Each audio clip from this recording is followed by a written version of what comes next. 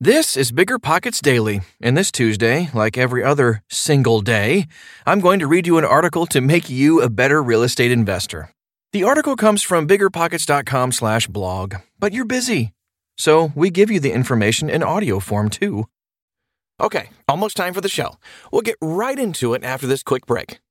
This show is sponsored by Airbnb. Did you know that a long time ago, before I ever started my real estate business, I turned one of my first primary residences into an Airbnb? And that's the extra income that I needed from Airbnb that gave me the confidence to go out and work for myself and eventually quit my 9-to-5 job. And now I have dozens of Airbnbs all over the country. I've even partnered up with the old David Green on a recent property in Scottsdale to take our portfolio to the next level. And of course, we host it on Airbnb. But you don't need to be a full-time real estate investor to start on Airbnb. As a matter of fact, I was self-managing 10 properties while working my 9-to-5 job, so I know anybody can do it. Think about it this way. You're looking for extra income and going on a vacation. Wouldn't it be great to rent out your space and let your property pay for itself while you're gone? I did this one time. I pitched my wife and my roommate, because we were house hacking, on the idea of renting out our home, and it paid for all of our expenses on a trip to Mexico City. So go and give it a try. It might just change your life, just like it did mine. And I really do mean that. Your home might be worth more than you think. Find out how much at airbnb.com/host.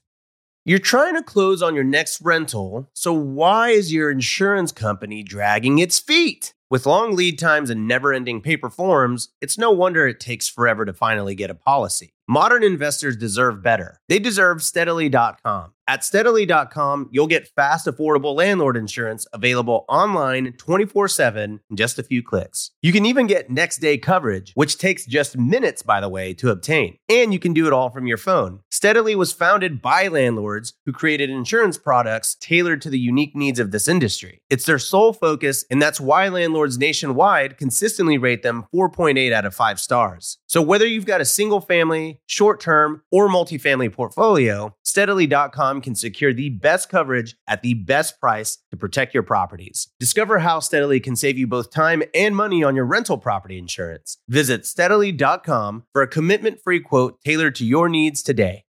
The Phoenix real estate is blazing, especially when it comes to multifamily properties, by Ben Leibovich. The Phoenix real estate market has arguably been one of the most attractive in the country for several years. From the smallest single-family rental investors to flippers and institutional funds, investors of all stripes have focused their sights on this market and have been rewarded handsomely in return.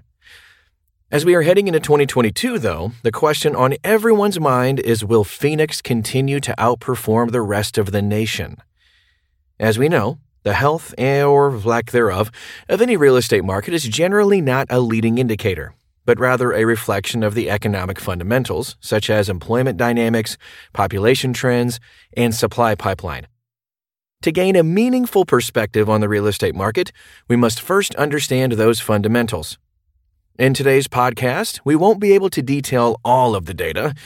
Our hope is to simply provide the highlights on what is driving the Phoenix economy to help you understand why Phoenix has been and will likely continue to be a darling of the institutional investor class.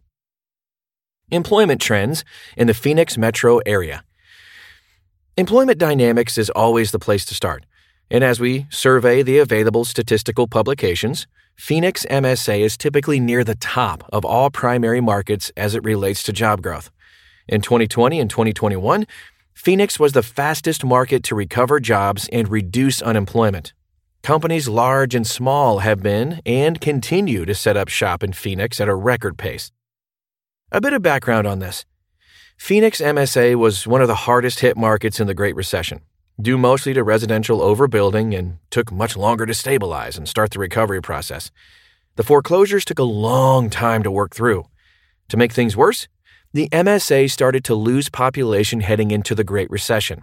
This happened in large part because those who came here to work in the residential construction space bought houses with mortgages that many of them should not have been approved for. When the recession hit, they were out of work, being foreclosed upon, and leaving town. This, in turn, perpetuated the very crisis that cost them their jobs in the first place. It was a vicious economic cycle and a truly messy situation for Phoenix. While many of the primary markets began recovering in earnest by 2012-2013, Phoenix did not emerge from hibernation until 2016 or 2017. However, there was a strong desire and political will to diversify the economy in the city in the wake of the Great Recession, and that led to an effort to attract more sustainable jobs in the fields of technology, medical, manufacturing, and education. Difficult decisions were made, which led to a regulatory stance that is now very business-friendly, and companies small and large took notice. There was also an added draw of Arizona's predictable weather to lure in new residents. With no major catastrophes, reasonable cost of living for employees, and a lot of major universities producing talent, the explosion of corporate in-migration has continued over the last 7 years. As a result, Phoenix's employment base is now highly diversified. The latest, and likely one of the most publicized announcements, is TSMC's $35 billion semiconductor manufacturing campus, which will be built on Phoenix's north side. This represents the single largest investment in the history of Arizona, and they've already broken ground on the first of 3 factories at the site. Intel has also created 2 large campuses in Phoenix's East Valley and continues to expand, and these are well-paying jobs, averaging $150,000 a year. You could say that the recent semiconductor shortage is playing well in Arizona. According to a new report by the Arizona Office of Economic Opportunity, which studies the state's economy and labor market, Arizona is projected to add more than 700,000 jobs by 2030, with Maricopa County being by far the most populous in the state. Most of them will be in Phoenix MSA. These projected employment numbers translate into more than 2.2% annual employment base growth. And realizing that most of the people relocating to Arizona for these jobs have families. Can you imagine what this means regarding the population? Population growth and trends in Phoenix. With a population now of more than 5 million, Phoenix MSA is the 5th largest in the U.S. According to WorldPopulationReview.com, approximately 85,000 to 100,000 people move to Phoenix each year. According to depthofnumber.com, about 35% of those new residents are renters and the rest are buyers. According to statistics from realpage.com, there are approximately 1.4 occupants per apartment and 2.5 per house. These statistics reveal that to accommodate the influx of new residents, Phoenix needs to add about 25,000 rental units and 26,000 single-family dwellings every year. The economic reality is that, unless Phoenix can keep up with this demand, it should see price inflation in both home values and rents. So, let's consider the supply side. Let's look at single-family residential supply by tracking monthly inventory levels for October 2018, 19, 2020, and 2021. This should provide us with a good sense of the dynamics over the last 4 years. According to historical data from Arizona Multiple Listing Service, ARMLS, the inventory in October 2018 was 21,724. But by October 2019, things had gotten tighter as the inventory dipped to 18,443. At the outset of the pandemic in October 2020, there was a huge drop in inventory to 13,708 available units. And that decline is still continuing, as there were only 11,609 dwellings available for purchase in October 2021. It's clear that there is nowhere near enough new construction, single-family homes to fulfill normal cyclical demand, let alone additional new demand due to the acceleration in migration. Moving on to multifamily. We already discussed that Phoenix has needed to add an additional 25,000 units each year since 2015 to accommodate the population growth, which adds up to a total of 175,000 units to date. According to Yardi Matrix, less than 60,000 new units have been delivered in total over this period. This means that Phoenix MSA needed to add at least 115,000 apartment units as of December 2021, and this does not account for the extra housing for future population growth. So the allocation of 60,000 new units that were delivered between 15 and 2021, the highest unit count was in 2021, with 12,404 new rental units. This data paints a clear picture of an acute supply and demand imbalance, both in single-family homes and apartments. And there are no indications that the situation will substantially change in the near future. While most observers expect staggering continued population growth in Phoenix, the data suggests that Phoenix in the post-Great Recession years has not added enough housing to have a meaningful impact. Whitehaven Capital is a very active operator in the Phoenix market, so we are quite attuned to the market sentiment. It seems to us that the trauma of the Great Recession, caused by the overbuilding and the ensuing bankruptcies of so many builders and developers, is still very fresh in people's minds. As such, it appears that people are hesitant to repeat the mistakes of the past. To us, this indicates a continued shortage of inventory for the foreseeable future. Home values and trends in Phoenix. The supply and demand fundamentals we discussed have had a predictable impact on pricing. The median home value has increased from about $270,000 in September 2020 to $370,000 in September 2021. This is a staggering 36% increase in sales prices in 1 year. The staggering population growth throughout the pandemic, combined with extraordinarily compressed supply, resulted in 37% price inflation. The numbers don't lie. Rent growth in Phoenix. So as we look at the year-over-year rent growth and note the complete absence of negative numbers, internalize that any way you choose, but we think that speaks to the market. Looking at the rent prices month over month, we see that there have been a few individual months of negative rent growth, with the largest drop of 3.5% in October 2020 at the outset of the pandemic. As we look closer, we can see that on an annualized basis, Phoenix rents have not stopped growing since at least 2016. This is 5 years of continued growth. In fact, since 2017, the lowest year-over-year rent growth was 4.9% in August 2019, and it took the onset of the pandemic to slow things down for a brief period of time. Bottom line, as we consider the data, let's remind ourselves that investors generally consider 3% annual rent growth to be a good indicator for most municipalities.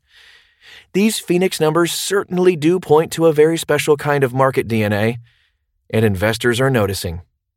As of October 2021, the year-over-year rent growth registered at 27.7%. Will the Phoenix housing market continue to perform? So as we've mentioned, the Phoenix market took quite a bit longer to begin to recover from the Great Recession. So for this reason, most economists still view Phoenix as a fairly early-stage emerging market, one that is very much in the expansion phase. For example, Phoenix is in the top 3 emerging markets in the country, according to the Urban Land Institute's Emerging Trends in Real Estate analysis. This ranking is calibrated using the factors we've discussed, including job prospects, growth, and the outlook for home building. In short, if we were to trust the professionals whose job it is to collect and analyze the data, we'd have no other choice but to be bullish on Phoenix's continued strength. Certainly, all of the vital pieces are in place for a sustained run. Should you invest in the housing market in Phoenix in this cycle? The short answer is yes, and we are practicing what we preach, as we are very active in the Phoenix market as both a seller and a buyer. To qualify this knee-jerk yes, allow us to take you back to 2020, when during our appearance on the Bigger Pockets podcast, show 383, we identified the following 6 items that investors should consider when choosing a market to invest in. Number 1, competitive advantage. 2, diversified economy. 3, minimum population of 1 million. 4, population growth. 5, job growth. 6, rent growth. Items 2 through 6 on this list deal with market fundamentals that we've already been discussing in today's podcast. And these are more attractive today than they were in 2020. Thus, a resounding yes is appropriate. Come and invest in Phoenix. There is one caveat, which is the first item on our list: competitive advantage. The Phoenix market has become highly competitive because of its outstanding performance. For this reason, anyone choosing to operate in the Phoenix metro area must determine an element of competitive advantage. For some, this may be an opportunity to tighten your own skill set. For most, the logical approach may be partnering with a successful local operator instead. Regardless of which approach you take, if you can crack the competitive advantage code, the Phoenix housing market can be extremely rewarding. Buying for the future in Phoenix. So, what makes the best market for a landlord? Rent growth. That's it. Podcast over. Thanks for listening. Okay, so maybe we have a little more to discuss. Sure, there are other factors to consider, like property, landlord-tenant laws, cap rates, and all other kinds of metrics. But the number one factor is rent growth. Everything else is a distant second or third. Historical rent growth is great, but you're buying for the future. And how do you know that rent growth is going to continue? You need to look at the drivers behind the rent growth. These are commonly called the fundamentals. The two big drivers are population growth and job growth. So when you see Phoenix has the top rent growth for X consecutive years, it would make sense to surmise that they're also in the top 3 each year for both population growth and job growth. Let's talk about population growth for a minute. Approximately 100,000 people move to Phoenix each year. Around 35% of those are going to be renters, so 35,000 renters each year. It's estimated that there are 1.37 people per apartment. I don't know what a third of a person is, but leaving Phoenix needing an additional 25,000 units each year. Phoenix has consistently needed an additional 23 to 25,000 units per year. However, we're not building anything close to that. We're following well short of that each and every year. Over the last 7 years, the Phoenix population growth has required 170,000 additional units. We've built less than 60,000. Talk about a supply and demand imbalance. This has caused some staggering rent growth. Before the pandemic, Phoenix was seeing 9% rent growth per year. That is easily the top growth in the country. In 2020, when most of the country had negative rent growth, Phoenix was still at over 5%. That's more than most of the country has in their best year. So what happened in 2021 when things opened back up? It ended in an unprecedented rent growth of nearly 30%.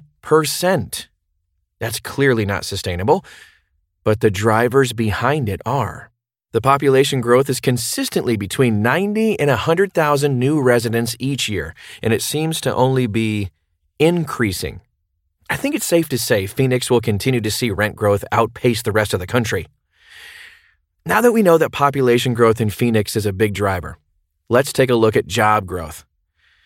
As we mentioned earlier, Phoenix is typically near the top of all metro areas regarding job growth. In 2020, 2021, Phoenix was the fastest market to recover jobs and reduce unemployment. Why? Because companies are relocating to Phoenix at a record pace. Phoenix has a very business-friendly environment. It has predictable weather with no major catastrophes. It's why so many massive companies are investing heavily in this metro area and offering staggering salaries to recruit new employees. Speaking of salaries, Phoenix is also well below the national average when it comes to rent-to-income ratio. Nationally, residents spend an average of 33% of their income on rent. Phoenix, on the other hand, is in the low 20%. This leaves Phoenix with plenty of runway to increase rents even further, on top of the increases we're seeing from the higher-paid jobs being created in this metro. Here are some final thoughts on the Phoenix housing market. So, population growth is expected to continue in Phoenix. Job growth is expected to continue as well, with many of those new jobs being high-income opportunities. And we have plenty of runway with our rent-to-income levels. All of this points in one direction. Rent growth in Phoenix doesn't seem to be slowing down anytime soon, which makes it our favorite market to be a landlord. Hope you enjoyed hearing that perspective. Before you go, are you interested in getting your personal finances in order? Then check out the Bigger Pockets Money Podcast, hosted by Scott Trench and Mindy Jensen, to learn how to save for big-time investments and launch yourself toward the life of your dreams. I'm Tyler, and I can guarantee you, I'll be right back here tomorrow.